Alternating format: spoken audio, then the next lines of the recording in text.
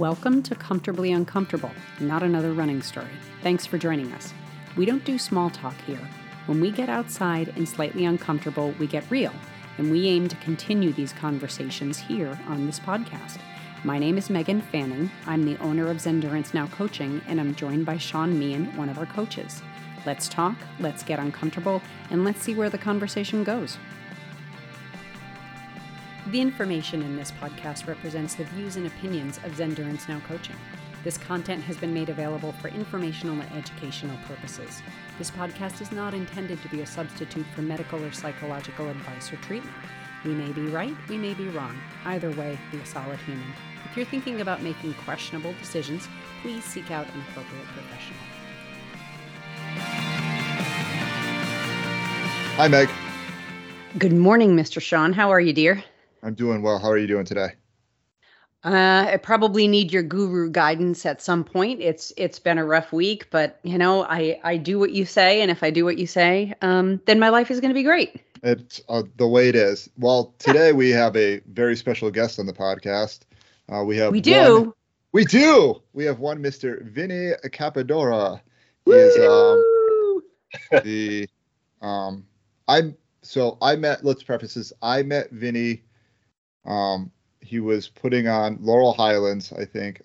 Him and some of his cohorts took over Laurel Highlands 70-mile race in Pennsylvania, and it was one of the only races that ended up going off in the first year of our awesome pandemic of COVID. They got it all squared away. They pushed the date from springtime to the fall, and I'll be honest, I wish you guys ran it in the fall every year because it was a super, super pretty time of year to run that race. So, hi, Vinny. Hey, how's it going? Good, man. Hey, Vinny. It's nice to meet you. And I have to say, Sean and I are very particular about races and race directors.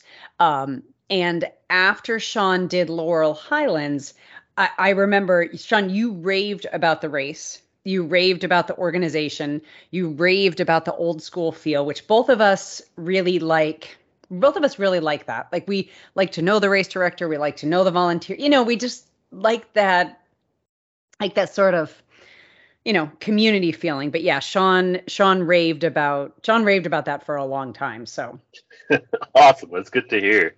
It's especially now, and not to trash talk other race directors and stuff, but there's a lot of prices going up. There's a lot of sponsored dollars getting thrown around. There's UTMB, there's Ironman, there's all that stuff that's getting in there. And it's increasingly harder to keep that vibe, I think, because you want to, but then on the same token, you see all this big draw. I spoke to somebody at our race last weekend that, it was his first 50 miler, and he's signed up for something else in 2 weeks. I forget what it was, because he wants those UTMB stones. And I was like, dude, man, that's awesome. But also feel around. There's a lot of other really cool events out there that aren't aligned with those big companies. I'm not saying not to do them, but there's a lot to see out there.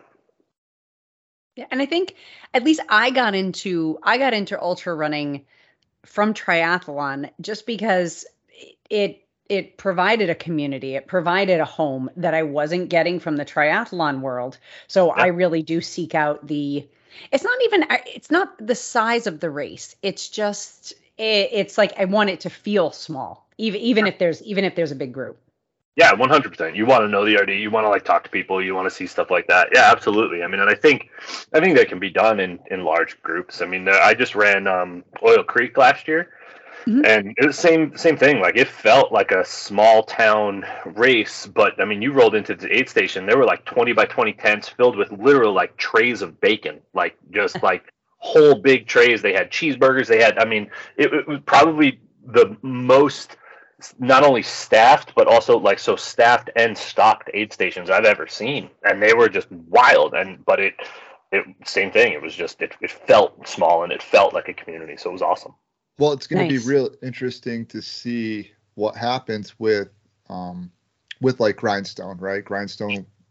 I ran Grindstone last year.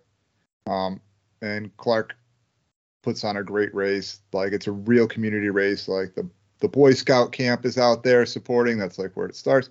It'll be interesting to see how that's transformed with UTMB and with the Ironman branding of it, right? Like, is it still going to feel the same? I mean, I don't know. I feel like from the people that I know that have run UTMB, right? Like, there's still, even though it's a giant freaking race in the Alps, like, there's still kind of that community feel that exists around the race. Now, I don't know how that'll translate into a different, like, American racing and Europe racing are much different. So, sure.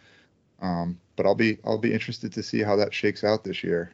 I mean, you guys with Laurel Highlands went through like a whole big debacle over the whole like ultra sign up thing, right? Because like, so with like, to like preface that, like, Laurel Highlands for years, and I mean from the beginning of time, right? Like, essentially had a mail-in registration. You would like sign up on this like registration. I love that. Like with a check and mail it in. Yep. And if your check got cashed, that's how you knew you were in the race. Like, the long and short of it, right? And then you guys, was it last year that it all swapped over to ultra sign up, or was this year the first year? It might have been last year, actually. Yeah, it was last year when we went over to ultra sign up. Last year we did a lotto. This year we did something different. Yeah, and it was like, what? And yeah, the idea behind that was so just to kind of give like a painting of what Vinny does, and that my wife and I have Happily Running, where we put on about 6 or 7 races a year, and then her and I also help out a local club, and we put on another really old ultra called Finger Lakes 50s, which is up here. And then a friend of mine that I've worked with for years, we worked together at Spartan and then put on some other stuff like some local triathlons and whatnot together. Him, myself, and then another dude who's a friend of ours took on Laurel Highlands as an entity. And our first piece of it was like, what do we want to do with this race? And not that like either of us aren't, but we also see that ultra running is really like older white dudes, and that's really what it's been for so long, and we really wanted to try and make it be a little bit more inclusive, and that was kind of our first step to it. Like, I'm 43, I don't even know where my checkbook is. I don't use a checkbook, I don't have it. I mean, I've written a few checks, and like we write checks for the business and stuff, but I don't write checks personally. So we kind of were like, this race either needs to change that, or it's gonna go extinct. Like it's not gonna have. We needed to change something with it. So the lotto was kind of our first, idea, and people kind of flipped at that. And I think they just flipped at the idea that a lotto was, right. Like, not what we were doing, but the fact that it was turning into this potentially larger thing like Western or something else that has a big lotto. And that wasn't our reasoning for it. Our reasoning for it was much the same as when you mailed in that check. You didn't know what position you were in. You could have been the first person that got that check there, or you could have been the last person. You had no idea. And that was really all we wanted to do. We just wanted to keep that same sort of like mystery behind what it was. And that's the only thing that Ultra Sign Up offered, was just a wait list. Like, we couldn't do anything other than that. And we got lit up for it. I know it was, which is like, it doesn't like, so being as I met and interacted with you guys like that fall, and it was the first time you guys had put it on, and all that work that I know that you guys had to do to like get that to happen, like all the permitting and all that stuff, and like the health and safety precautions, and all, because in that time, like I said, you were one of the few ultra races that like went off. I didn't get, so it was, and it's a Western States qualifier, so it's always like a popular race. It's not a 100-miler, so it's a popular race because it's like a Western States qualifier that's a less than 100 miles, right? Like, it's a point-to-point race. And so it's always very popular race, right? Like, and people are very stagnant in their ways. And so my first interaction with you guys, and when you decided to make that move, and I don't know how well it was explained, that it was like to make it more accessible to other people. I think that's like the hard part, is like the way you explain it, right? Like you're like, I don't have a checkbook. Like like I want it to be accessible to a whole bunch of other people. And I think sometimes that when you miss that messaging, that it comes off and people lose their minds for no reason whatsoever. Yeah. But like I said, everything that I've seen you guys do with the race, the way you took care of that race that year, and everything else, like you guys give a shit, and that's important, right? Like, and that's That matters. and that's in your other races, like that you directly deal with, like Beast of Burden, Tesla Hertz, and I know you took over Virgil Crest this year, which is why I invited you on here in the first place. Yeah. And like has your ambassadors of the sport, using my air quotes. I know that you guys actually give a shit, and so that's more important than the Matters. medium at which you get everyone to be a part of. Yeah, 100%. And I think that's the thing. And I mean, and the putting on the race and doing those things are actually, I mean, I don't want to say it's easy, but it's something that we enjoy. So it doesn't seem like a tremendous amount of work, and trying to troubleshoot that stuff. Dan and I, for Laurel Highlands, him and I have been doing this stuff for so long. I put on a race. I worked for Spartan for a long time, and I put on a race at the Army base right across from NORAD. And they had like weather things out there. There was lightning storms, tornadoes. We had to shut down the race like 3 times in the middle of it. I literally had 9 radios in front of me. I had like the staff radio, my radio, and then I had each one of our zone leaders. Like it was crazy. But so we've done bananas stuff before like that. So in all honesty, COVID wasn't terrible. It was just getting the buy-in from the entities that didn't want you to have it, right? The parks and stuff like that. So it was really like, hey man, like it's just going to be a bunch of people in the woods. It's not going to be like, we knew that COVID wasn't, at that point at least, we knew that it wasn't terrible to have, while you were running around, and that wasn't contagious while you're out there and all those things. So we did a bunch of stuff, and thankfully that community, and especially the parks, is really heavily invested. And that's, one of the big things, because I mean, we donate a ton of money to them too, right? Like, and I think, to your point, that's another thing that we didn't really like. I don't know. I mean, maybe it's me personally, or maybe it's just a combined of the 3 of us. Like, we don't feel the need to over explain ourselves, like, hey, this is what we're doing and this is kind of why we wanted to do it. But then people started taking shots at the fact that, we were a for-profit entity. The guys who did it before were for-profit too. It wasn't like we were, like they weren't, And we did all the same why things. is there a problem with that? Why is there a problem that you make money from something that you do? I see nothing wrong with that. And if you were making a profit at the expense of runners or the parks or whatever, then that's a different issue. But you should have a job that you enjoy that allows you to make a living. No problem with that. Yeah, I don't disagree at all. I think it's weird. I think there's a balance, right? I mean, so, I won't, again, go into it too much, but there are some RDs out there that are like that. Yes. That ticket price is pretty darn high.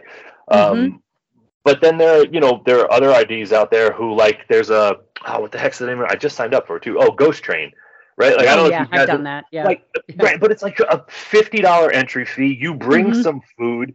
They've got all this stuff. So they're doing awesome things too. So I think there's both. And I think, like, to what you're saying, you can have one where you have races, and it depends on what you want to support. If you want to pay, $1,000 for a race, and you can, and they're giving you what you consider $1,000 worth of stuff, then do it. I mean, Sean, I don't know, you've run Virgil Crest before. Have you run Ian's races before? And his tickets are not cheap, but you get an awesome race. You get somebody who really cares about their race, and you get some really dope swag when you do their races. So it's fine. Like, I look at it and I'm like, no, that's a fair price for that race.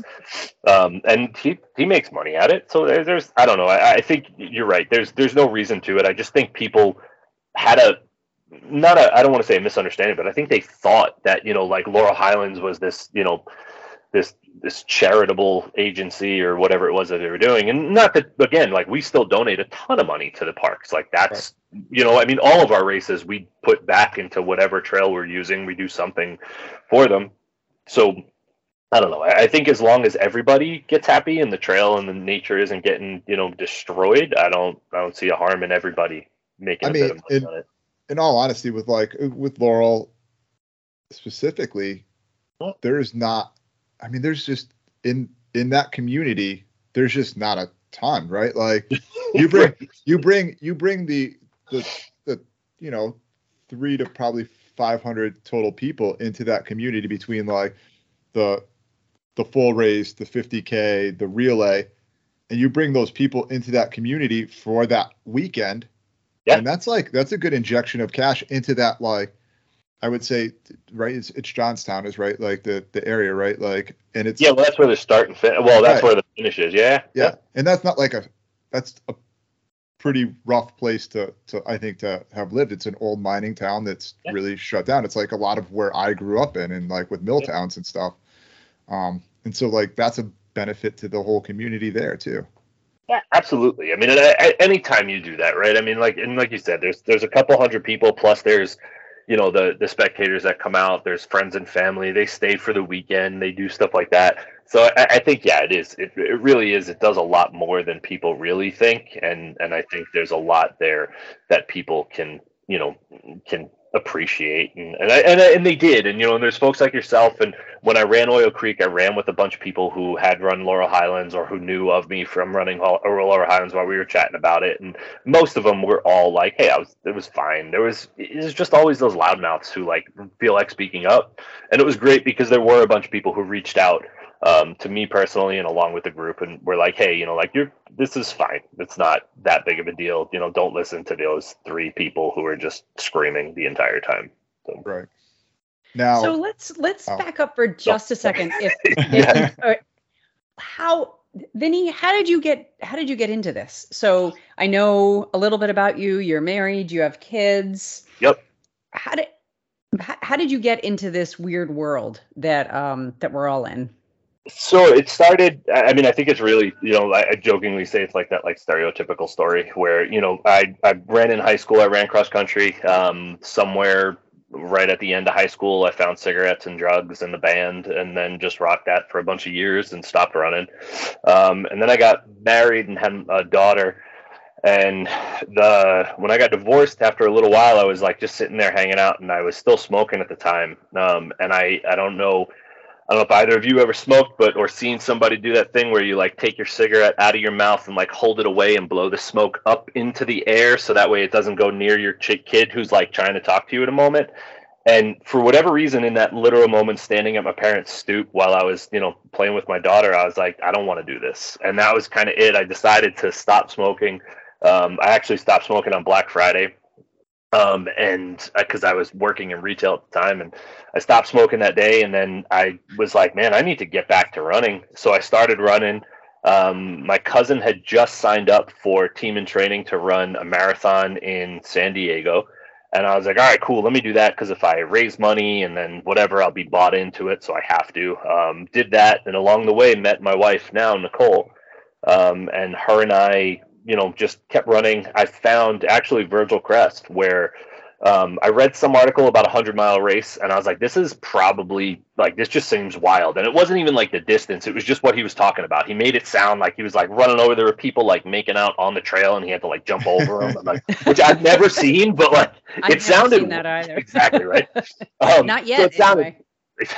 I mean, could you imagine, like, even if you were with your partner, like stopping and running at like the nighttime in the middle of a 100-mile race and like being romantic and like cover not at all. No, that's not. Yeah, like, I mean, I love my wife, but like that's not the time I'd want to do that stuff. Mm-hmm. Yeah, no. So then, especially when you haven't brushed your teeth and stuff. You know how gross your mouth gets from. Oh yeah. Okay. Anyway, I digress. Go ahead. So somewhere along there, I had gotten laid off from an IT job, and I found this Alan Watts video where he talks about doing the thing that you enjoy and the money will come, right? So it's not about like trying to find the money, it's about doing the thing. And his example is, if you love riding horses, ride horses.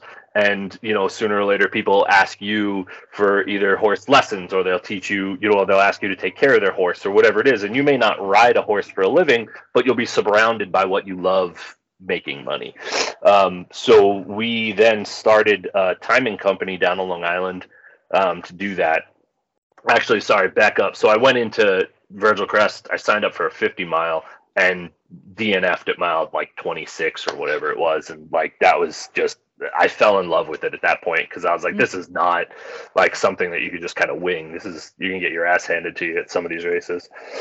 So we started the timing company, and then after a little while, we moved off of Long Island to right outside of Ithaca, and didn't really want to take the timing company with us. Not that we still don't time, we still do, but we just don't push it as hard because it's a lot of work and stress. And now with technology the way that it is, folks don't really, I don't want to say they don't appreciate it, but they don't have the same, like, it costs like $1,000 plus just to time a race, even if it's like 100 people. So people don't look at it. They're like, oh, my 16-year-old can write down numbers, or there's this app that I can download and punch in numbers, and they're not wrong. So it's kind of a hard sell. So we bought the gear. The gear is probably paid for itself by now. We time some friends' races. We, time our own races, and then just go from there.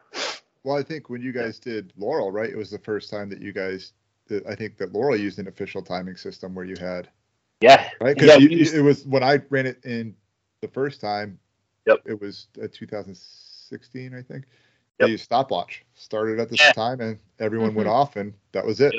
Yeah, I think so if you ran it in October, I think we had the timing gear set up at that point. Did. Yeah. And I think the only reason that we did that was because it was waves, so it's much easier to, like, as much as you were assigned a wave, tons of people aren't going to stick to that, and it's easier to reconcile that if I just know every time somebody actually crossed the start net.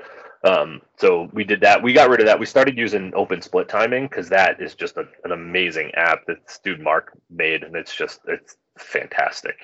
It's really wild. But I don't know. So that was really it. And then after that, we did that, and now we just started putting on some of our own races. The first race that we put on was kind of a little, I don't want to say vindictive, but we didn't see what we liked around the area, and we were kind of like, we can put something on that's better than this for a cheaper price than the folks are doing around, and we did. And that race this is going to be our 11th year doing that race now.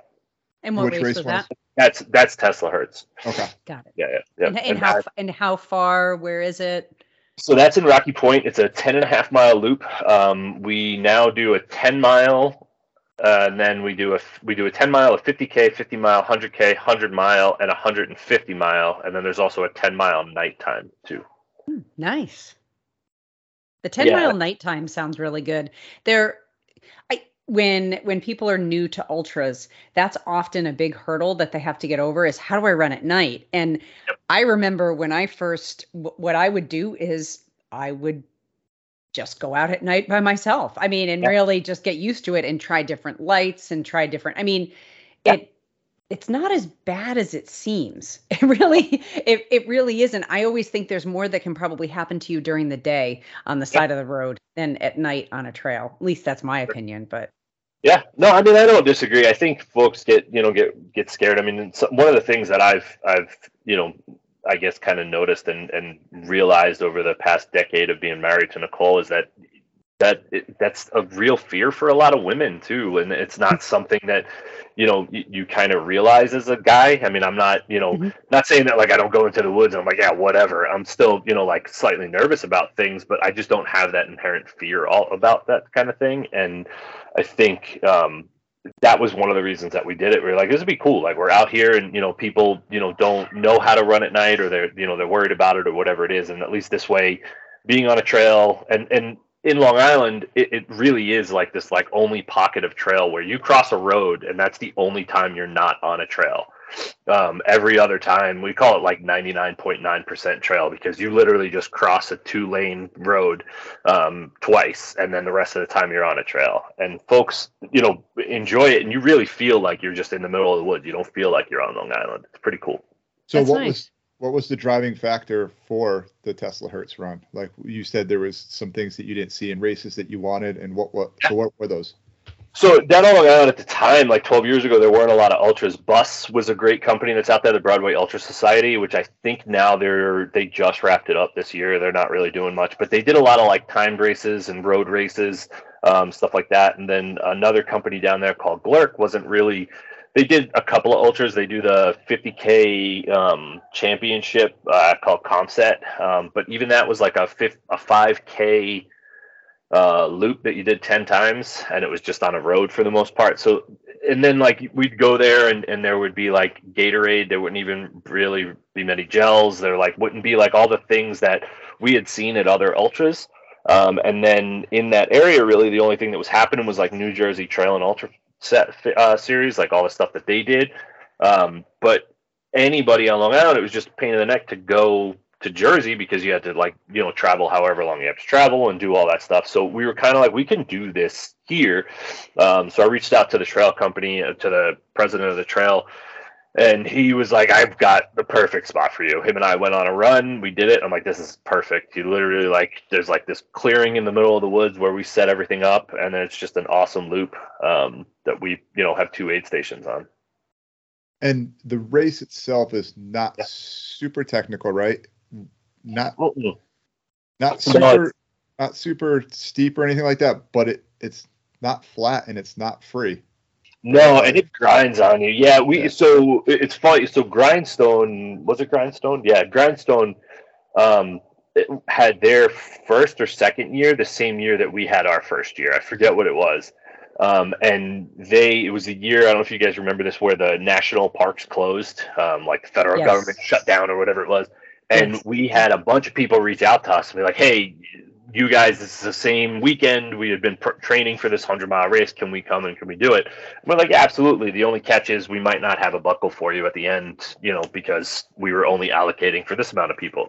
So we let it had to be like 7 or 8 of them in, and every one of them dropped because it's a different beast. It's not what most people think it is, and then because it's in such a small I guess like square footage where you have to make up that 10-mile loop, there's a lot of waving around.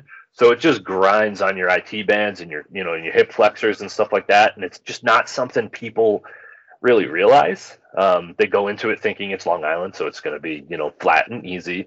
And then, you're doing that for so long, you don't ever get to tune out. So like you can't, like when you're running on like a long road and then you just kind of like, like come to after a little bit of like being in your thoughts and you're half a mile down the road, you can't do that because you have to constantly be paying attention to where you are. Plus the whole loop thing where like you can, like every 10 miles, you can be like, you know what? That's my car's right there. I'm out of here. Yeah. So I know those are my favorite races. I like loop races because you don't have to carry a lot. And as long as you have it in your mind exactly what you're going to do when when you hit the end of the loop, just don't stop. That's it. Just don't stop. Just get what you need and keep moving. Because if you stop, that's a whole nother a whole nother issue. But I love those races, and they're great to train for because I would just set up my car at a certain spot and I would pretend that was like my aid station. Grab what I need out of the car and just keep going. Yeah. Yep. I've actually had 2 friends drop from Tesla Hertz race. Both of them. And I think it's like you said, it's the loop race, right? Like I'm here, I'm done. Like I don't have to go out again. Like like if you're in a 50-mile race, I mean you can quit like at any time in almost any race. Sure. But if you're like on the backside of a 50-mile race, you're like, well, I'm gonna have to like wait here at this aid station for like an hour or whatever till I can get back. I might as well just see what happens in the next hour, like when I get to the next aid station, and then you can play that game for a while until you feel better. But like in a 10-mile loop, you're like, I don't feel good now. I'm just done. Yeah. You pull that. But Sean, early. that goes back to the training specificity that we've been talking about for the past few episodes. Notice I just said it right. But if you're training for that kind of race, you have to plan for that kind of grind. And that's why when I trained for those races, I would set my car up, at the loop and just repeat. You get used to it. But if you don't train like that, and it gets a lot harder. I think the other side of that is too, like with not just, I mean, why are you really out there? Like no one, it's like no one gives a shit that you run ultras, right? Like, so like, what are you doing out here? Right. Like, and I mean, that's an awesome point, right? Cause like, it's one of those things, especially like in the bulk of our community, right? Like you go out and you do this thing and you're surrounded by these people who are also doing it. And it's just this like this epic weekend that you have where you all show up on Friday night if you can. And then everybody kind of camps out and talks and hangs out. And then, Saturday morning, everybody gets up nice and early and everybody goes through this like massive, up and down and roller coaster of emotions and feelings and pain and all this stuff. And then you walk out of it with this like little buckle and the fact that you can play. And then you go to the friggin' office on Monday morning and sit down and like nobody gives a shit. Like that, like you didn't do anything special to anybody, right? Like, and not that you did something fucking awesome in my opinion. Like 100 miles is still 100 miles. You were on your feet for 30 hours sometimes, or however long you were doing it, and like the elevation and all that stuff. But it's really like you've got to want to do it. And if you don't really want to do it, that's going to come through, especially in races like that. Like it's going to come out. And that's what I love about it, is because it really isn't.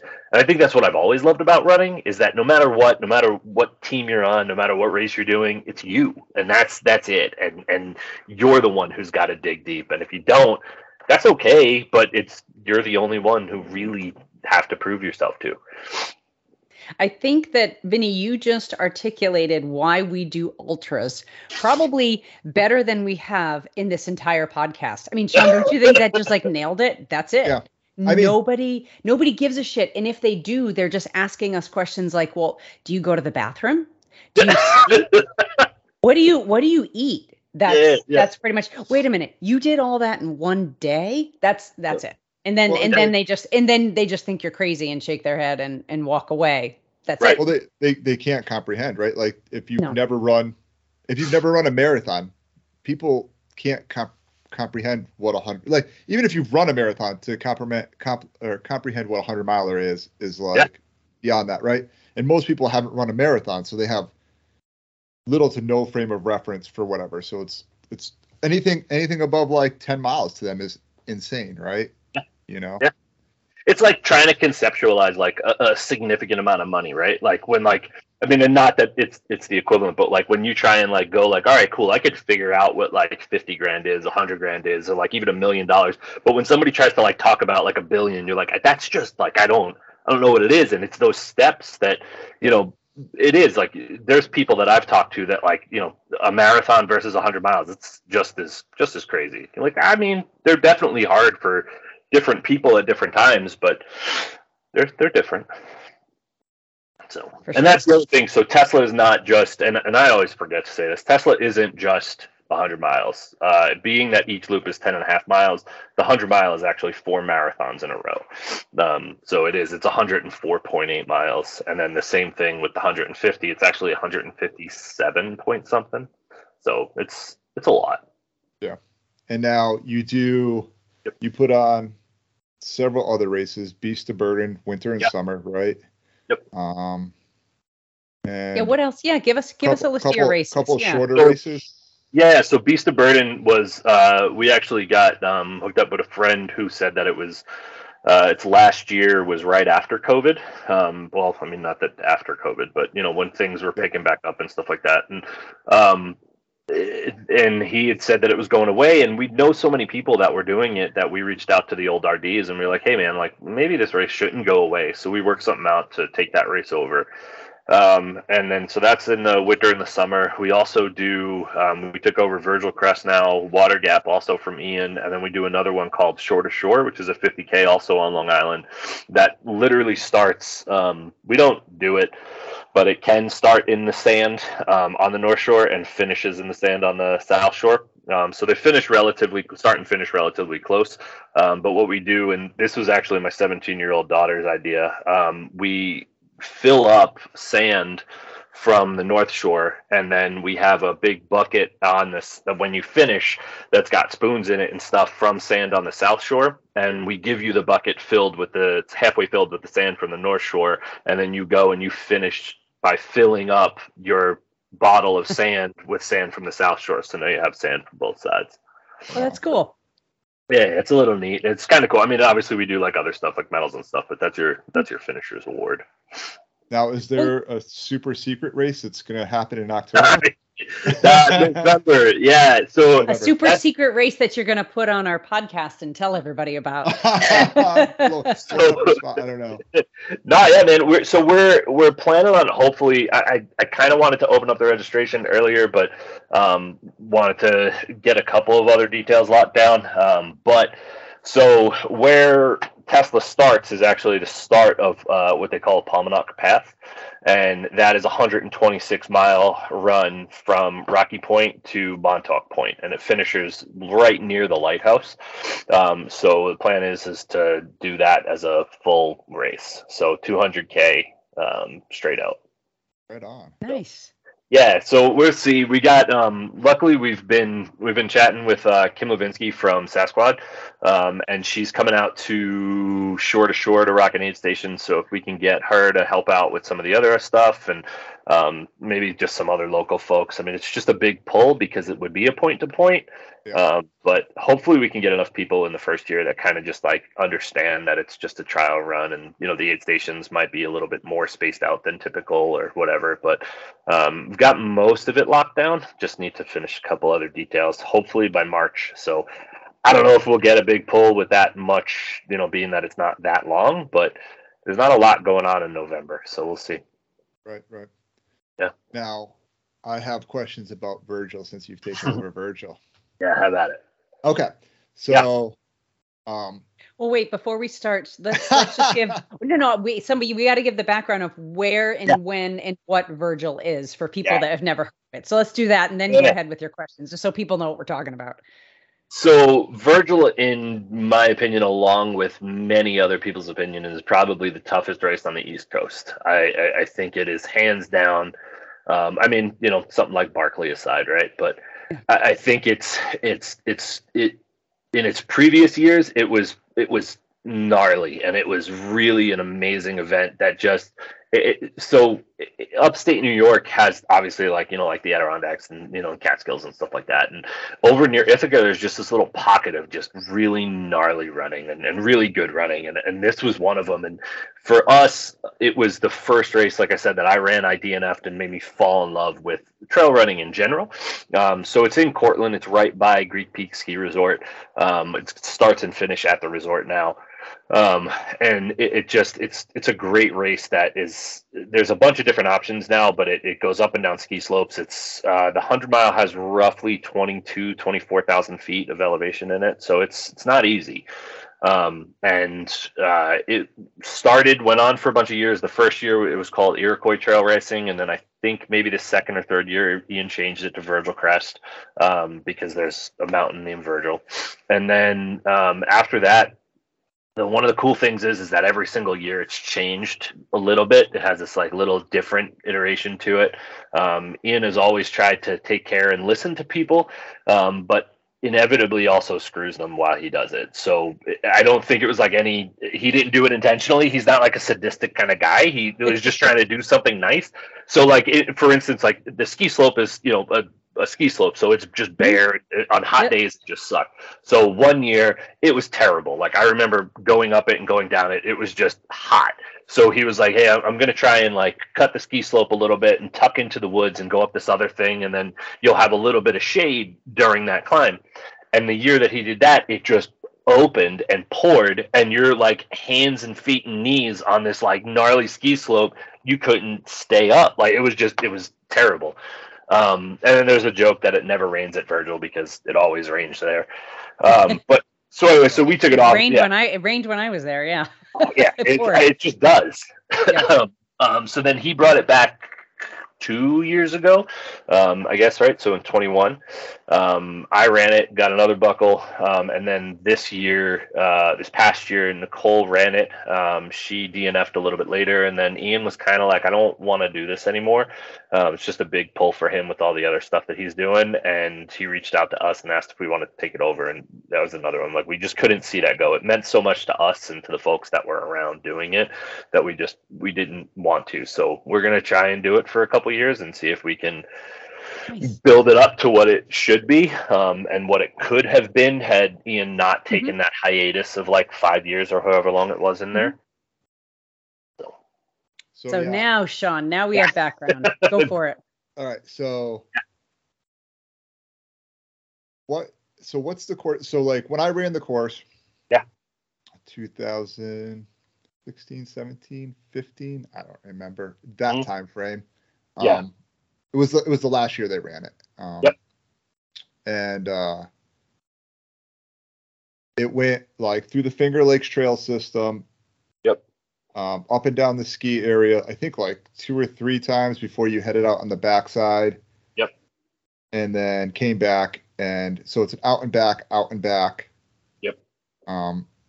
Up and down the ski area. And now I know Ian in the past has had trouble with getting stuff because of the mountain bike trails and connecting the trails from like one side to the other at Virgil Crest, but still wanted to include the mountain in there. Yeah. Now, and I'll say, and I will say this, like that Finger Lakes trail system there, like running on that is gorgeous. Like kind of like cruises up and down, nothing flat, but like beautiful pine bed fucking running. And then you get, like you said, you get to the ski area, you're exposed, or you're on a technical pseudo trail cut through some trees, and then you get out to the backside of that, and it was like a I don't know if it was a logging road or whatever it was the year I ran it, and it was kind of out and back on that. And so you get kind of like a feel for everything that you could experience in a race. Yeah.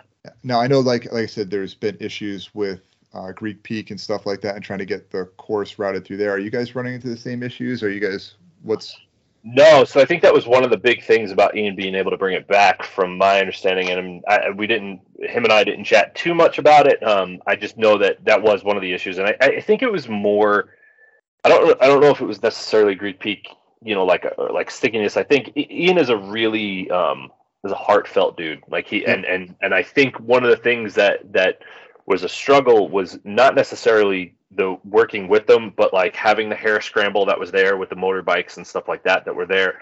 And I think it made it difficult to where it was like, hey, we're going to do this. This is how we're going to go. This is what we're going to do. And then there wasn't a lot of like communication about different things that were happening. And the hair scramble just kind of ended up tearing up different areas and tearing up different spots. There's a really fantastic guy over at Greek Peak that I met a bunch of years ago, and he is all about getting new things and better things into the mountain. Him and I are working on another race to do there for that mountain as well. That's going to be just a downhill 1K, and it's just going to go barreling down the steepest hill. Like wow. He thinks it's the coolest thing, and I'm like, that's awesome. That's one of the things that we probably will do in 24, and we want to really that sounds like the cheese race. Do you know what I'm 100%. Talking about? Yes, I do. Yeah. Okay. Do you do you know what I've always wanted to see? What's that? I wanted to see like a reverse vertical challenge, right? So like you get a ride up on the ski lift and you run down, and you get a ride up on the ski lift and you run down, and just watch people's quads get destroyed over and over again. Like how many? That would be awesome. Descent you can do. Yeah, that would be awesome. Right. When I started running ultras, that was the hardest thing for me to adapt to, was the downhills. Yeah. And nobody believed me, but then I would do hill repeats and just barrel on the downhills to just try to build up my quads. It was the hardest thing. And I had this route that I ran, and, it'd be like a 20-mile run. And on the way home, I had to do this really steep downhill on the road. And I remember thinking my thighs were just going to crack. Just like my legs were just going to break, and I was just going to fall and die. It was the hardest thing to train through. People don't get that. That would be a great race. Yeah. Oh, and oh my God, the injuries would be gnarly too. I mean, so that's my apprehension at the moment, is just like the insurance part of it. So like that I've talked to a couple people about it, and once that gets ironed out and like makes sense to where I'm like, hey, look, as long as something happens, and I mean a lot of that stuff, right? I mean, you're running 100 miles up there. I mean, things happen. Like I when I was working with Spartan, I had people pass away on course. So you can't, and it's just and that those had nothing to do with even the obstacles. They were just like the day or whatever it was. So it happens. And I had an old boss who would always say things like, like it's not if it's going to happen, it's when it happens, and we need to be prepared for when it happens. So like that's really my only thing with that one. But Sean, I might even like I'm not. I don't even want to say might. I'm definitely going to consider just the loop piece of it, because that adds a whole other like just cool. Like just do it for like 3 hours and see who can do the most amount of laps in 3 hours. I mean, you definitely Vinny, see people like I walking tell down you backwards. what, I'm a paramedic. As long as you have the insurance and all that stuff, I will gladly volunteer to do medical services for that race. And I mean volunteer. Totally. It sounds like a blast. And Sean, you'd have to Yeah. join me. Just not for medical treatment, but just for I don't know. We could get that could be a fun time. Dude, I might Just go commentary. Yeah. I might just drive up to Cortland and and run it. Yeah.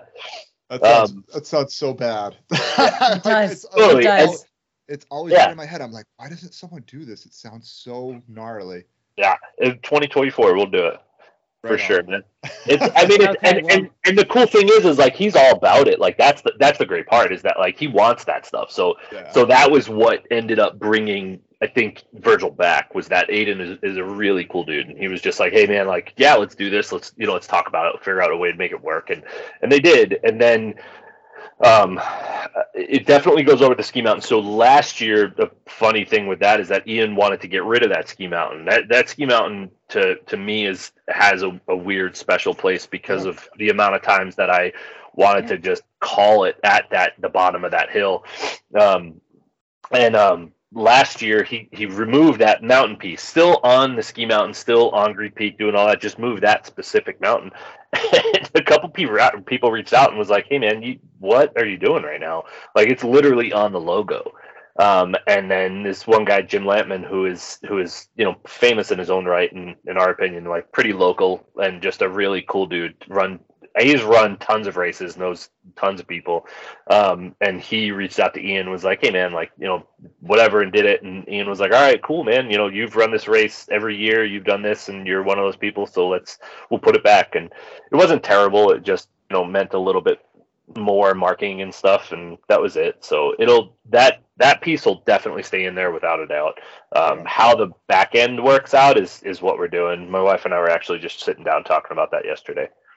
And now, are you guys still doing through the Finger Lakes Trail section on the front end side of that, out of the lake and going around? Yeah, so probably not. So I would like to.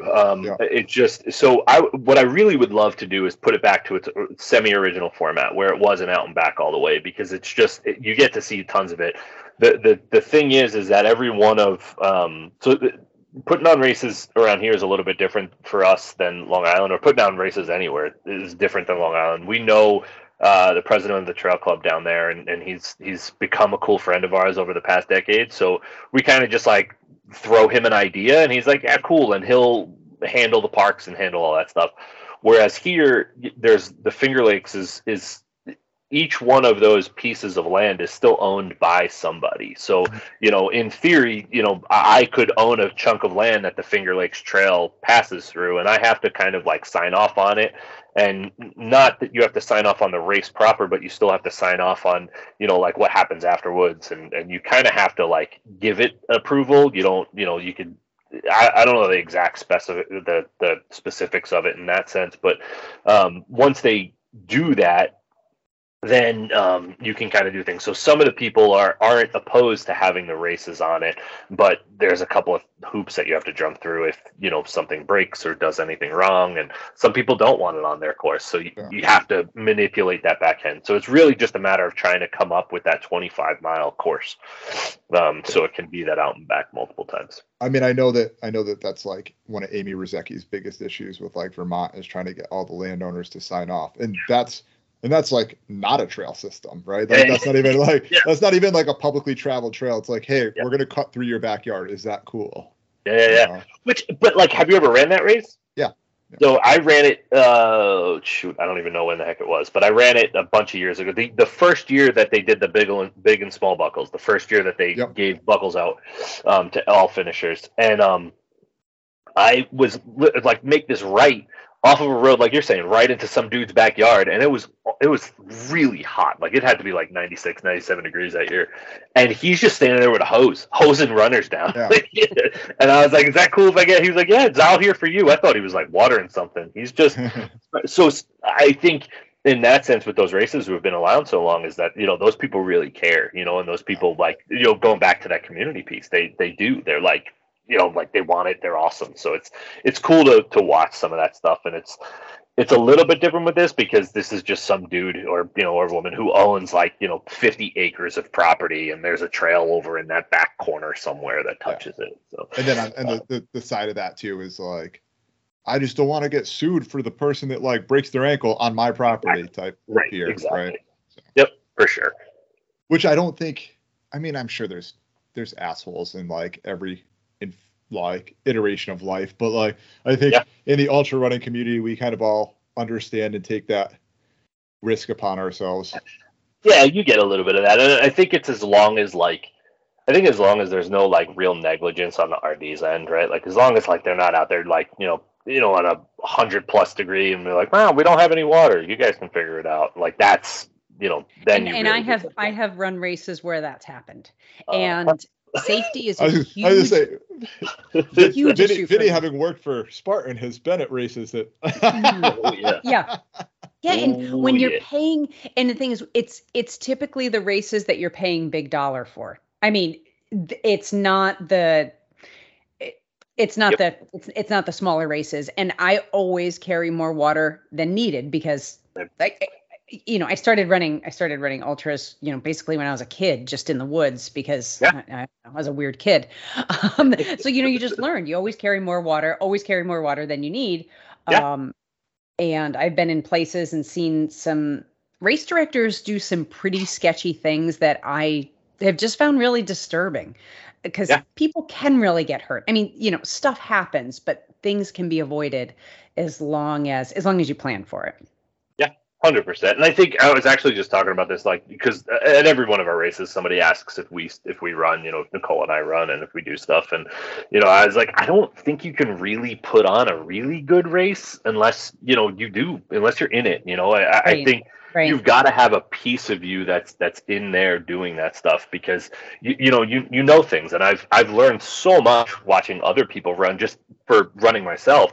But I've also been able to either tell people, hey man, you got to call it because this is you've gone past the point, or help people through that point where they wanted to DNF because I've been there and said those things. So I think you have a lot of experience that you just get from being around, and I think I think that's beneficial to people.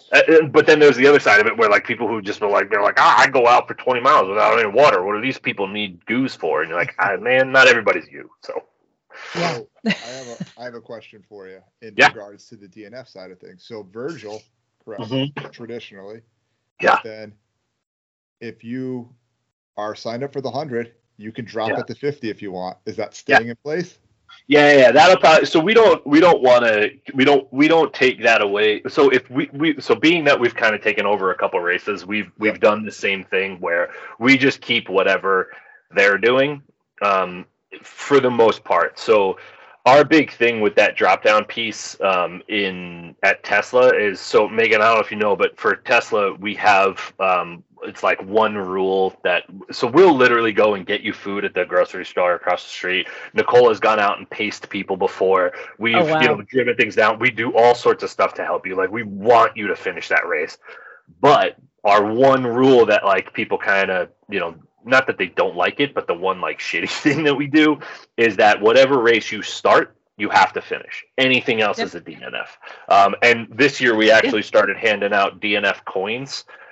They're like poker chips with the logo on it that just have a stamp that say DNF. I love it. That's awesome. And that was just more to like, all right, here you got something, because you still did a lot.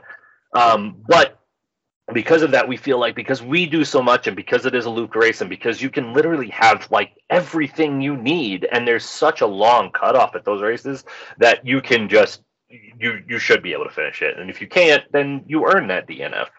But if we've taken over a race, we don't change those rules, especially like to be like that. So and Virgil is gnarly. So if you DNF, it's different.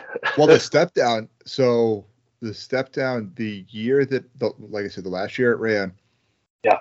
I think 8 people finished the race that year, the 100, because everyone was like, got done with the 50, and was like, fuck it, I'm done. Like, this is it. I called it. Like, I still get a win. I get a 50 mile. Like, exactly. Like, but did you really get a win? Like, but it's like one of my highest places ever because everyone just dropped. I forget who I was talking to, but it was like a podcast or something, and somebody was like, "Oh, hey, you were 11th at Virgil." I was like, "What? No, I wasn't." And they were like, "Yeah." I was like, "I did it in like 31 hours or something." And they were like, "No, you were like 11th." I was like, sure, yes, I was, right? But like also so many people DNF'd that, I don't know. I personally, because but it does say a lot that you finished when all those people. I'm gonna give you credit. Absolutely. I guess to me, I just don't, because I'm not super fast. Not that I ever was, but like I was okay for a little while, and I think in that stuff, like I don't know. I don't care about place. And like, going back to what we said in the very beginning about, it being, for you mainly, that's what I really give a shit about. Like, if I mailed it in, that's, I'll be pissed off at myself for just mailing it in more, even if it's a great result. Like, I think that's the thing to me. Like, if I go out and even if I won first place and I know I could have done better and I, sucked at all these different things, then I'm still pissed at myself. I still hold myself accountable for that. I am super competitive, not against like you two, but against me. Yeah. And some of my biggest successes have been just stuff that maybe nobody else would ever even notice. But I know, I know what I pushed through and I know what I did. So, yeah. Yeah, absolutely. In the first year that I did finish Virgil, I was coming back. I think it was like mile 38 or something like that. I was on my way back, and I could tell you the spot, but it was one of the aid stations. And I walked up to my wife and I was like, "I got this. I'm gonna finish." She was like, "Easy there, killer. Like, you're at mile 38." But I knew it at that point because like I had seen the whole course. I knew that like as long as I didn't like fall and roll an ankle or like do anything bad, that I was gonna be able to push through it. And I was beyond out of shape for that. I was not very well trained for it, but it was, I needed to get that. And thankfully I did, because after the next year was the year that was the last year. Yeah. Right. So, now, so what are you racing this year besides Ghost Train? Yeah, so Ghost Train. So I made a bet that I got to run 600s this year. So I've picked like 2 or 3-ish of them, and then I'm going to do it. So I've got C&O Canal coming up. As far as hundreds, I've got Frozen. What is it called? Frozen Branch, which is the 50K. Same folks that put on Twisted Branch, which is hands down. And I say this as somebody who's put on so many races. It is hands down the best executed race I've ever run. It's beautiful, and it's just such a nice run. And they give so much of a shit about you. Like, you want to talk about people who care. Like, they put out a video as to how they marked courses. Like, there's a YouTube video that explains how they do it, and they have this whole 3-2-1 or 1-2-3 process, and they're just awesome people. That's a Red Newt race, right? No, that's the only race they do. And then Frosted Branch. It's dude Scott, and Scott's the head race director, and then there's a bunch of other people that do it. Chris O'Brien is involved from what the hell's the name of it? Running Inside Out podcast. Okay. And he's up in Rochester. There's a couple of other people who are just who are around and involved. And it's just a really great point-to-point race. Like, so like you can camp out at the start, and then pack all your stuff, throw it into a U-Haul, and they bring the U-Haul all the way to the finish for you, and then you can pick up all your stuff and then camp out at the U-Haul. I think you could camp out at the finish too. It's just, like I said, they care so much, and it's like one of those things where like you do something, you watch it and you run it, and then you're just like, oh man, I suck as a race director. Like, it's just And I mean, we've taken stuff from them, right? Like one of the things that they do is they go real hard on that scratch cookbook, which is pretty good from what I've heard of it. And they like they don't have peanut butter and jelly sandwiches. They have peanut butter and jelly rice balls. And I Oh, try and wow. stay away from gluten. So the fact that Yeah, it's me gluten too. free, it's Yeah. vegan, it's all you're like, it's just like, and I mean, and we've tried to do a bunch of that stuff at our races, but like just every time I'm like, yeah, we're doing great. They're like, and you're like, damn it. So Yeah, I have celiac, so I okay, always plan for there to be nothing for me to eat at a aid station. And it's so when there is something for me to eat, I'm happy. yeah, Because I figure, hope for the best, plan for the worst. yeah, So, same. and Hey, yeah. I had just gotten into a really long conversation with somebody at Tesla about being gluten free and whatever, and he told me I should get tested for celiac. I just haven't gotten around to it, but gluten does stuff to my stomach, but it also turns me into a total asshole. Like I will So, flip out, and get I angry. mean, to get tested, you really just need to have a colonoscopy or an endoscopy, and then they do genetic testing. But Yeah, when I was diagnosed, my doctor said, if you don't feel good when you eat it, he goes, right there. He goes, yeah, just don't eat it. yeah, But I also had to get an endoscopy and a colonoscopy for yeah, for something else. So we were able to confirm it. But we did have our yeah. kids genetically tested to kind of figure out.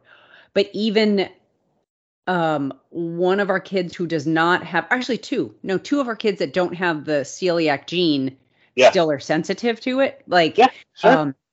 they get rashes and stomach issues and that kind Yeah, of thing. So yeah. it is. I mean, and I think like just to like with the running piece of it, there's so many people who have all these like dietary things. I think there's a bunch of like that rice ball thing. Like there's a little It's tweak great. that you Yeah. can do. We use all of our broth is better than bouillon vegetable, Mhm. and it's vegan. And I've drank it. We use it at home all the time because we just have extra of it. So like if we come home for a race and like whatever, we don't have another race coming up or something like that, and we have an open thing, we throw it in our fridge. But like it's good and it tastes delicious. It doesn't taste bad. So like using that instead of having a chicken broth and a vegetable broth and like it just if it makes people happy, like why not try and Right. do a little bit of it? Yeah.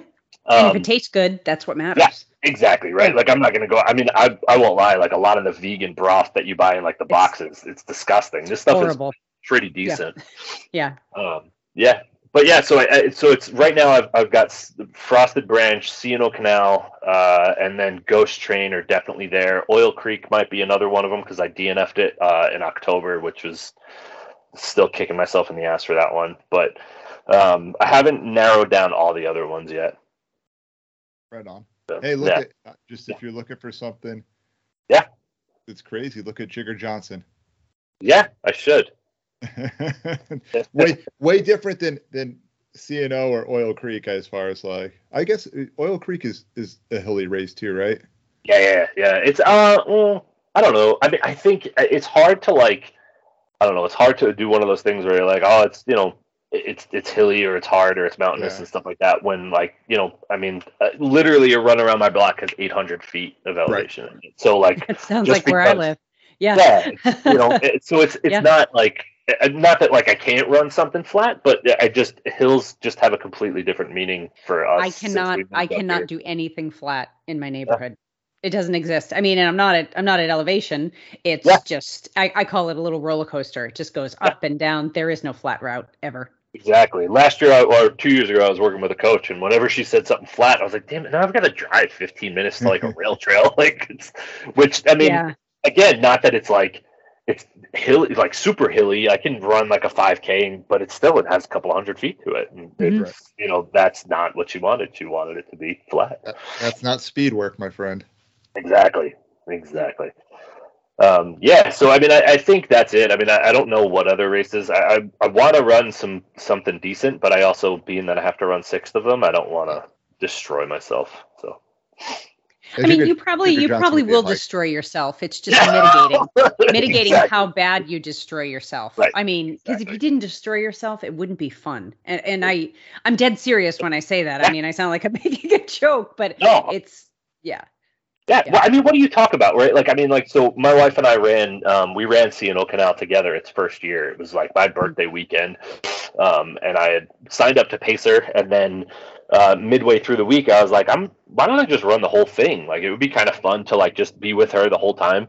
And I reached out to the RD, and I was like, hey man, I'm gonna run half of your race for $0. How about you take my money now, and I'll run the whole race? And he was cool and let us in, and then. I did that, and we don't talk about like you don't talk about the good times. Like, yeah, it was you had them in there, but like those pieces that you like talk about is like that shit, like, like where she was like limping and like didn't know what to do, and like there were times that we were like doing whatever, and like she was upset, or the races that I had where I was like literally like crying on the way up a hill, like fuck this, I'm never doing it. Like those are the moments that you hang on to, and then the other side of it is Yeah. what you come out of. So yeah, you've got to beat yourself up. It's had. Well, Now, what's I it? am. Oh, go ahead, John. I was just say, what's it like having two ultra runners in the house? Now, I know Megan, Yeah. you and Bill, but Bill's not as much an ultra runner as like your. I mean, your wife is Yeah, like a my legit. husband, my husband is I don't know how to explain this. He does endurance events, but he is not as okay, we were just talking about competitive. He's not as competitive as me. So this is the story Sure. I always tell. We were doing the Marine Corps marathon together, and I think it was the night before we were having dinner, and I said, "So, what's your plan? What are you planning to do with pace?" And he says to me, "I'm just going to go out there and run and talk to some people and have a good time." I was What? like, what? I said, are you freaking kidding me? I said, when do you want to finish? He goes, oh, no. He goes, I was going to see how I feel and just have a good time. It's like, who did I marry? Who are you? Like, what is the matter with you? So he does these things, but he's not as focused Yep. as I am. He's very lighthearted and he genuinely has fun. I don't know how. So that's been how we could survive. Also, we typically don't. We have this rule in our marriage. We've been together for 17 years. We can't train for a race at the same time. We Okay. just take turns Yeah. because it's. I remember one time early in our marriage we had a fight the night before because we were arguing about who had the 4:30 in the morning slot to exercise. And it was like, this is the dumbest argument. Like who deserved it more. So Yeah. anyway, yeah. Oh, I mean, whatever works, right? I think it's been, so with Nicole and I, it's been we haven't had to figure anything out yet. Not that we haven't had to. It's been a very Vinny heavy running decade because we have two kids. Mhm. So she, was either pregnant, and not that she didn't run. When she was pregnant with Samantha, our second child, she wanted to run 3 half marathons, one for each trimester. So like she still ran, and she still runs all the time. She's been running um, consistently since she was in like 6th grade or something like that. So like she runs quite often. And then, she's had some issues and injuries and whatnot. I had a couple of injuries where she was running, and I think what we've always just kind of done is we talk about it, right? Like, so it's just, we kind of like plan our week, like, hey, this is a big week that I want to get into, so this is my plan to do this. Luckily we are friends with another couple who we both run with, which is really odd. Like, we don't really hang out with them outside of running, but Nicole, she's out there running with her now, and then I run with the guy in there, and like we'll run together. And so like they kind of split up, so we split up, and like it works really well in terms of the way that we kind of like compare and running. Our kids love running. How old are your kids?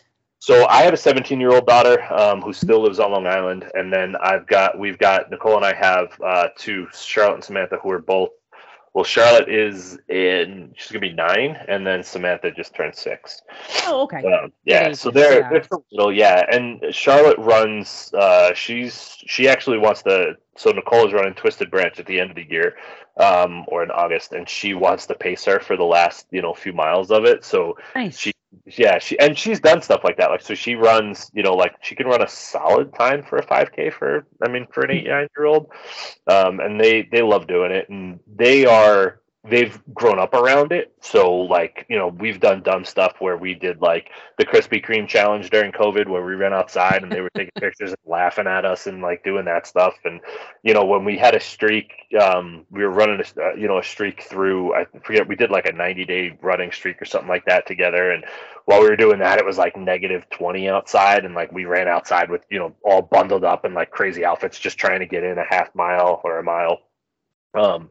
So it makes things a little bit easier between that. So it's kind of a lot of just a conversation. We kind of just play off of each other, and then there's, the harder thing, honestly, is picking races, because that's where, like the training piece of it is kind of easier, but like when like, we'll sign up for something like Twisted Branch. I love that race. I want to sign up for it again, and I've run it a couple times, and I want to do better at it. But Nicole, like I was like, oh, Twisted opens up whatever day it opened up, and she was like, oh yeah, I kind of want to run that one. And I was like, all right, I've run it before. Why don't you run it this time, and like go back and forth? So that's the harder piece. Is like, this is a dope race, and we both want to run it.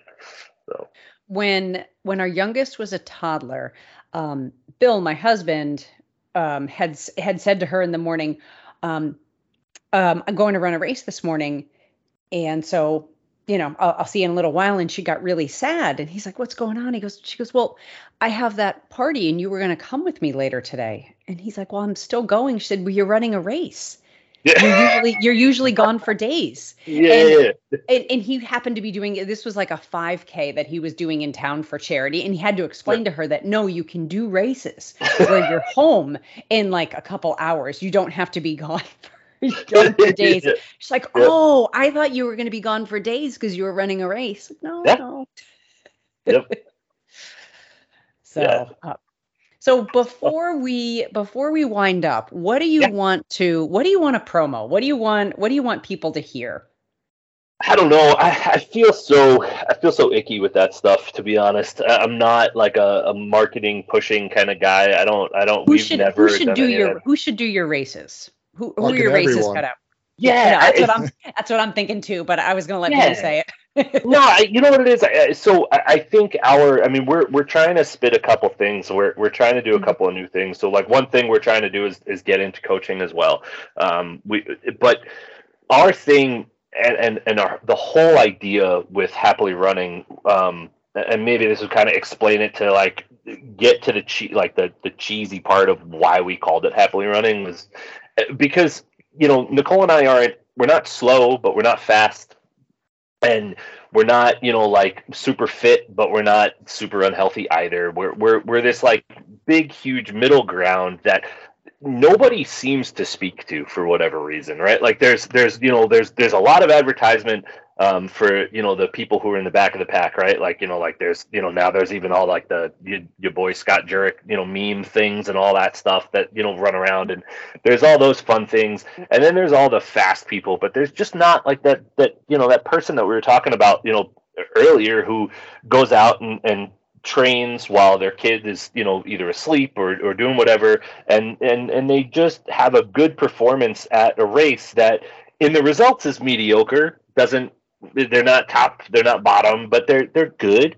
But they did something amazing for themselves, and they came out and they did it, and then they sit down at their desk on Monday morning, and their legs hurt and they're in pain and they're walking a little bit funny, but it's not like this big thing, and they don't have a sponsorship, and they're not an ambassador for anybody, and they don't do all that stuff.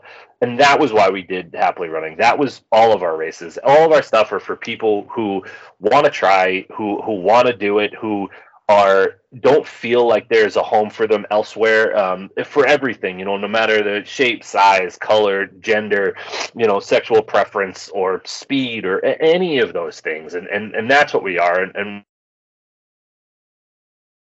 for literally everybody in any shape or fashion, we want you to come in. We want you to be able to enjoy yourself. And most of our races are, Virgil is way out of the box for us as a company and what we kind of have. Most of our races are fairly easy. Most of our races are have like really lenient cutoffs. Our Tesla Hearse race has it's a 54-hour cutoff for the 150 miler, and you can have that same amount of time for the 50K. We don't care. We're there for the other runners. Why not take that time? And we had an 87-year-old dude finish the 50 mile last year. He came out and ran 20 miles on Saturday, 20 on Sunday, and then ran 10 on Monday. Excellent. So it's that kind of stuff. It's just being there and doing all those things for what you want to do them. So we'd love to see more people at our races. We'd love to see, everybody come out to them and all that stuff. And that's what we're about. We're just about, having a place and a home for anybody. So I don't know if you know this, but I've had 7 different surgeries on my right leg. It had to be reconstructed after a bicycle crash. But anyway, oh, man. Yeah. I've been trying to figure out, like, okay, what race do I want to do? And everything either just seems too big or too small, or but as you're talking about Tesla, I was like, that could be a really good place for me to start.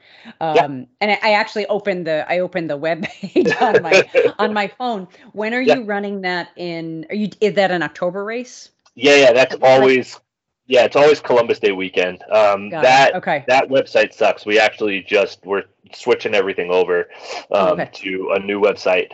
But yeah, it's Columbus Day weekend, and that's exactly the point of it, right? Like, if we can remove the cutoff from somebody, right? Like just that fear of so now you want to run 100 miles, you have 54 hours to do it. That's not an unlimited amount of time, but it's a pretty reasonable amount of time for somebody to finish 100 miles, right? And again, loop courses are safe. Yep. I mean, at least with me coming back from a lot of injuries. Yeah, exactly. There's 2 aid stations that are on there. Both of them are crew accessible. You can set up a tent at the start finish area and hang out. There's not a tremendous amount of room, but we give the longer distances a little bit more space to spread out. And then, like I said, you can go there, and we have, and like, it's not, I'm not even joking. There's a, I don't think it's anymore, but it used to be 24 hours, a grocery store across the street. And somebody came up to us and was like, I could go for like a ham and turkey sandwich. And we went out and we got a 3-foot hero. It was gone in like an hour. Sure. Everybody came in and just ate it. Somebody came in and was like, I really could go for a slice of pizza. So we got a bunch of pies, and now it's a thing. Like every, at whatever time during the day, we all go out and get pizza. And somebody once asked us for kombucha, and he was just like, I want a bottle of kombucha. And we're like, yeah, gotcha. I drink kombucha all the time, but I gotta say, I've never had it during it. That seems really weird for mid-run. He drank he had to drink like 6 or 8 bottles of it throughout his 100-mile race. Whoa. Yeah. Yep. And then he did, and this is the coolest thing, is that the next year he came back, and so my cousin was one of the volunteers, and he handed her 2 bottles of kombucha, and she was like, yep, got it, and like went to put it in our cooler that we told people will hold stuff for you. And he goes, no, this is just us paying you back from last year when you guys bought us 2 bottles and I needed it. So like, not only is like, are they cool about it, but like, we were trying to take care of him, and he was like, no, whatever. So it's that kind of stuff, and it is, and if we can do those little things that'll get you that finish, is it that fucking hard to do? Like, it really, like, is it? What's up, little dude? Yes, go ahead. Yes. His little face just peeked around the corner. That was really cute. Come here, little lady. We're gonna say hi. Oh, hey. I couldn't see you. How are you? Yes, go. Yes, go. They're Sorry, actually. I said he. Sorry about that. I couldn't see. All I saw was little eyes poke around the corner. She is. So both of them, the 2 little ones are aid station help at our last race. I mean, they try and come to most of the races, but they love Beast of Burden. My kids love, and my kids have volunteered at Ghost Train a number of times. Oh yeah, and they love when runners take their candy. They're like, oh my God, he took mine. Who's gonna? And they'd each have a different thing that they were giving away, and who could be the most successful in getting runners to take. And I think one of my kids was trying to give out like hot tamales, and I'm like, no, sweetie, don't do that. But hey, if somebody likes kombucha running, maybe they're gonna like hot tamales. Dude, there's a whole group of people that drink Fireball running. So man. So our the not the start finish aid station, but the other aid station at Tesla is called Whiskey Girl because it's on Whiskey Road, and the bar that Nicole and I were at when we had our first kiss was called Whiskey Girl, so we thought it would be cool to call it that. Nice. And every year we get like some like crappy whiskey and stuff and bring it down there, and people take shots of it once in a while. And Fireball, man, like it's bananas. Like I don't get it, but hey, man, I mean. I feel like every generation though, like has had its cinnamonish whiskey, right? Because like when I was, there was Goldschlager. Yes, Goldschlager. There was That was Aftershock, which is another one, right? With that like candy at the bottom of it, and then there was something else that was there, and now it's Fireball. I'm like, I don't like. Is it just this cinnamon guy just being like, hey man, we got to come up with a new way to brand whiskey and change it to another one? Probably. Well, I got to tell you, I'm gonna look at Tesla, and that sounds very approachable because again I could choose my distance from the and I always look at it and it's a great option because it sounds like I could choose my distance and I wouldn't cut it short, but I could always keep going, which is and we tell people that all the time, like if you're really people that are really like hung up on medals and they're like, I want a finisher's award and I want this, like if that's really what you want out of it, then sign up for a lesser distance, plan for the longer distance, and then just go. Like so you end up doing the 50-mile instead of a 50K or whatever it is that you did. And if you plan for it, what's the difference if you told us you were doing it or not? Yeah. Coming back after these surgeries has been a little bit intimidating. So looking at races and stuff, I'm always like, oh, do I want to commit to, because it's been a long road. So, but October's plenty of time. So I can't imagine. I had meniscus surgery on both of my knees, and it was even still like I'm coming down a hill and like I feel something. I'm like, oh shit, am I going to be out for a bunch of months again? And like if I had some serious surgery, I don't know how I'd handle it. I mean, I love running, and I think your wife sounds a lot like me. I've been running since I was 6 years old. It's just something I did because that's how we were raised.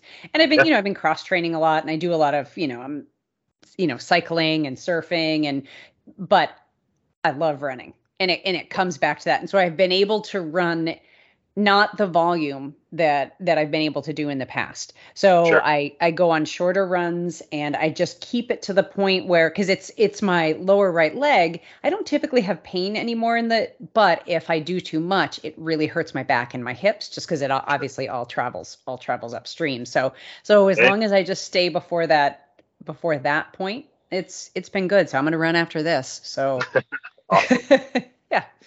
yeah. Awesome, man. I just want to say that I really like the idea that it is the middle of the road runner that you're looking at. Like, I think part of what I wanted to do on this podcast was celebrate those middle of the road runners, those people that don't get to tell their fucking story, right?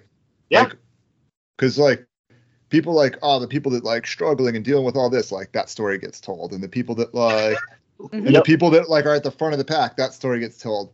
But like the people that are in the middle of the pack, they're like, oh, there's nothing going on. It's like, oh, well, they're like balancing like work and like 3 kids and like they've had their own share of injuries and they're still like getting out there and crushing it. And those are the people that like I think need a little bit of celebration. And so like that's awesome.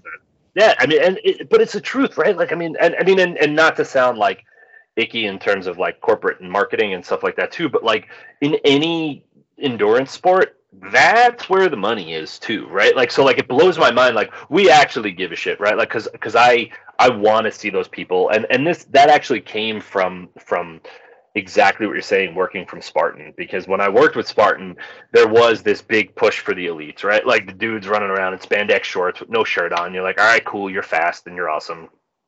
Great. And not that I don't want to take anything away from them. They work their ass off for that. But like you said, everybody talks about them. They're on TV. They're on the places. They do all the things. They have the sponsorships. And then you had those like special interest pieces where it was, that woman who was in a car accident and then started and then did everything. Or like there's a friend of ours who has brittle bone disease and she does a bunch of Spartan. She actually did Tesla. I know who you're talking about. Eileen? Yep. Yeah, wow. Super cool woman. But she did the 50K at Tesla too. And like, that's awesome. Again, nothing away from her. I mean, people haven't really talked about Eileen, but they should. She's a pretty wild person. But you talk about those kind of people. You, like you said, there's just nothing here in that middle piece of all those people who, who are like me, like Nicole, who do these things and also go to work and also raise a family, and their training suffers from it, right? Like, your daughter gets up at whatever time, and you're like, shit, I was gonna go out for a run and now I can't because of this stuff. And not that that's bad or I would change. I mean, this morning I was dancing with my 6-year-old to Taylor Swift in the morning, and I could have been doing other stuff like working out, but now I've got to figure that out. And that's, to me, that's interesting. That's, I want to hear people like me, right? Yeah. And you've described our athletes. I mean, that's how we coach. And that's why we keep our numbers so small, because it's so important to remember that, okay, this person is working and their wife is pregnant and they're having issues at work. And, I think that's the hard stuff, because if we could devote our lives to running and that's all we had to do, my God, it almost sounds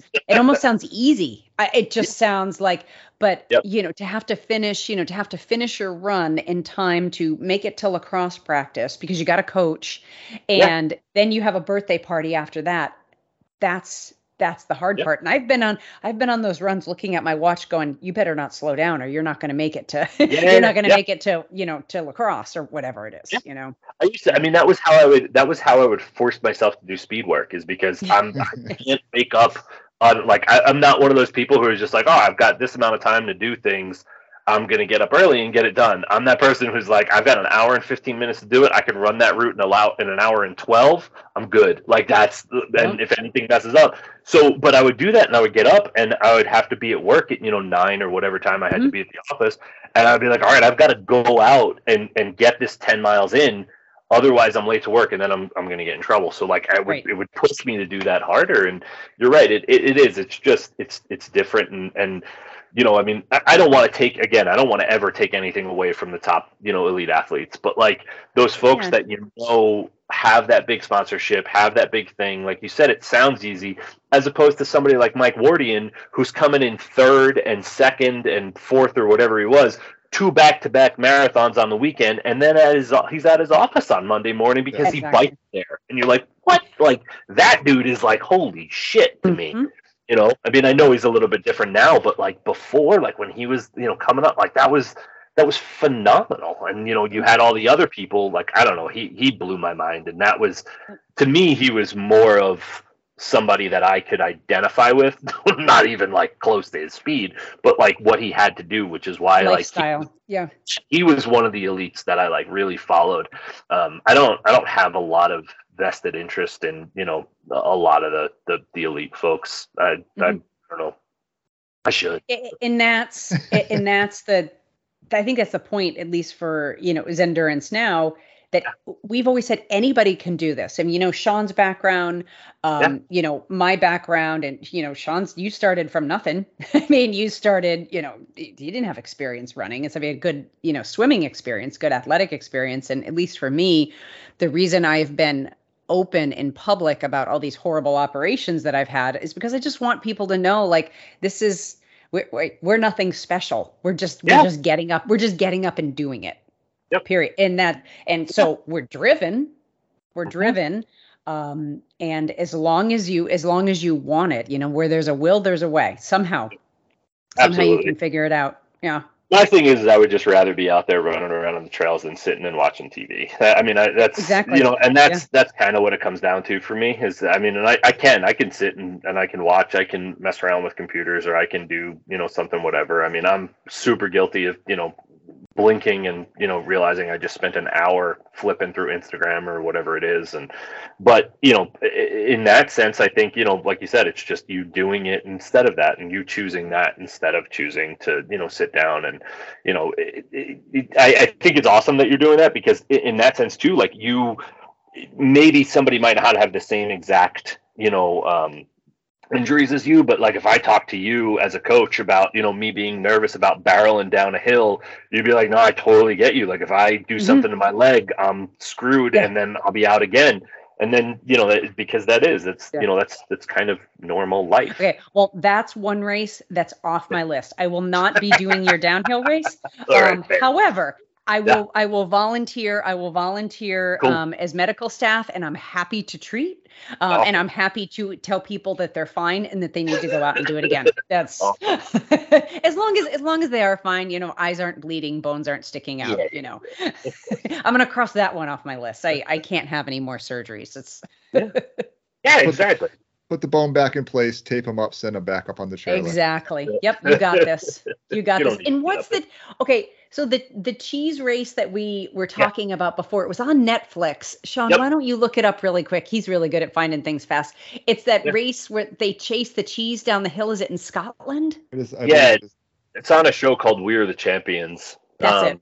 Yeah, actually, so Samantha that you just saw, but everybody else won't see, she used to have hair down past her shoulders, and we watched that race. And the woman who won it, if I were to like say like, hey, this woman is like, if I was to like say this is what one of my kids are going to turn out to, that woman is what that Samantha woman. did. I know who you're talking about. Yeah, and she just is. And I was joking around, and I told Samantha, I'm like, hey, you cut your hair like that, like just because it looked freeing for her. And she was like, okay. And the woman that cuts my daughter's and my wife's hair couldn't do it for like a week and a half. And I like jokingly, and I've done this for years. I'm like, I'll cut your hair. You don't need to go over there. She was all about it. She was like, all right, let's go. I was like, wait, what? So I looked at my wife. She was like, just don't mess it up too bad. So I ended up going and I cut her hair, and she loves it. So awesome. Yeah. Well, I'll make sure not to cut that part out when I'm doing editing. We'll leave her in. We had a little visitor, and she'll hold our honorary spot today. Yeah. She's awesome. All right. So the race is the Cooper's Hill Cheese Rolling and Wake. Yeah. Okay. Yep. Yeah. Definitely watch that show on Netflix. It is it's unbelievable. I love the fact that they focused on women in that too. Like, that they didn't really like the dude was like he was just this small little piece in it. Like, and it was all about the women's race, which I think we need more of that stuff. I agree. Well, thank you for coming on. I really, we got to have you back. Cool. And for sure. I think there has to be room for Zendurance now to work with you or volunteer. So just hit 100%. Us up whenever, if there's something we can do. Absolutely. Yeah, because it sounds like you're doing really great things, and like I said at the beginning, it is so important to both me and Sean to have a race that is just run well, that makes you feel good afterwards, and that starts with the race director. We have a few favorite race directors, and you'll be on our list now. Well, you were on Sean's list before, but now you'll be on my list. That's cool, and it means a lot, Sean, too. Really, like for coming out and saying that stuff. Like it was for me personally. I mean, I know the other two guys at Laurel were are vested in it and care about the race, but I was kind of part of it because I've been putting on ultras for so long, and to get so many shitty comments and so many people who were like, you guys suck.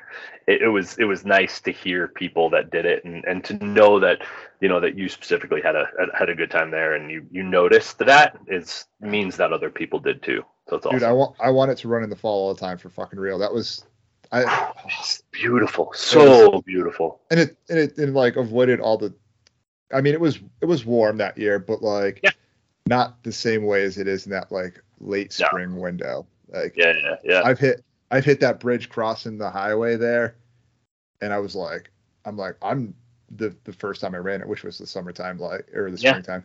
I was like, there's like no way I'm gonna finish. And it was like triage on the aid station out the other side. It feels so far away from that. You're like, ugh. So. Yep. There's so our other race, Water Gap, is in, well, it's not as close there, but it's in Pennsylvania. It's over by the Water Gap.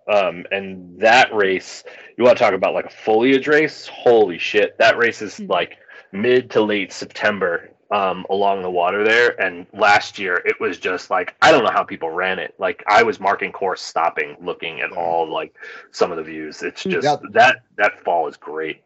That Delaware Water Gap is a gorgeous area for sure. Yeah. Absolutely beautiful. So what song are you taking us out with? The song that I picked was did you listen to it at all? Yeah. Well, so I've listened to the Idols before because of Danny Nadolko. Yeah. Come up in like some playlists and stuff like that for me. Yep. Yeah, so the Idols is a band that I got into a bunch of years ago. I think they caught my eye because I mean this might get like too deep or whatever, but I struggle with that whole stuff growing up and being told like, like be a man, shut up, and just don't cry, don't all that stuff. So like even my daughters have never seen me cry. I can't do it in front of them. And the Idols, I don't remember what it was, but like I heard one song, I'm like, these guys are good. And then I started listening to the lyrics and I was like, holy shit, like they're speaking about stuff like that, but with the same sort of anger and angst and like punk and whatnot. And I got to see them recently and I actually talked to them. They were really cool. They're like outside by their merch table, like talking and stuff.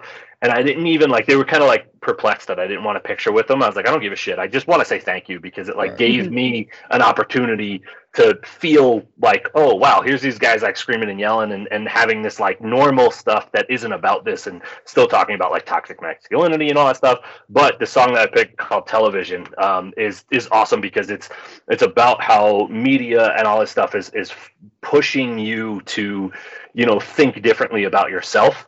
And then the whole chorus of it is just that he basically doesn't feel that way and doesn't want to feel that way because he goes outside and fuck TV. So it's just a really cool, in my opinion, it was a cool kind of blending of my opinions on stuff. So excellent. Right on. Yeah. Well, please, everybody who's listening, there will be links in the show notes and on social media. Please check out Vinny's company. Please check out his races. If you have any questions, you can reach out to the three of us. But it sounds like you have a lot of options, and there are absolutely no excuses for anybody that's on the fence. There's a race out there. There's a race out there with Vinny. So go check it out. Thanks, Vinny. Thank you so much. Yes, thank you so much for coming on. It was great to meet you. Awesome. Thank you for having me.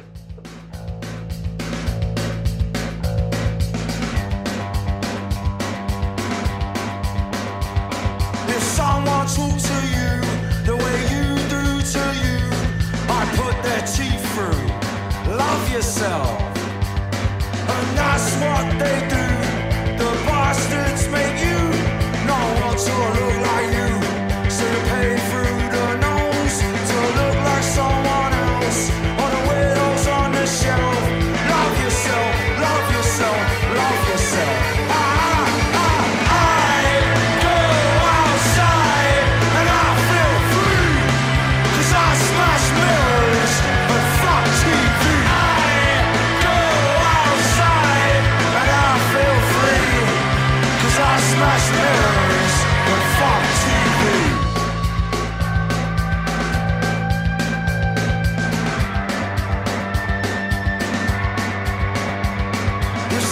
Talk to you the way you do to you. I put their teeth through. Love yourself. And that's what they do.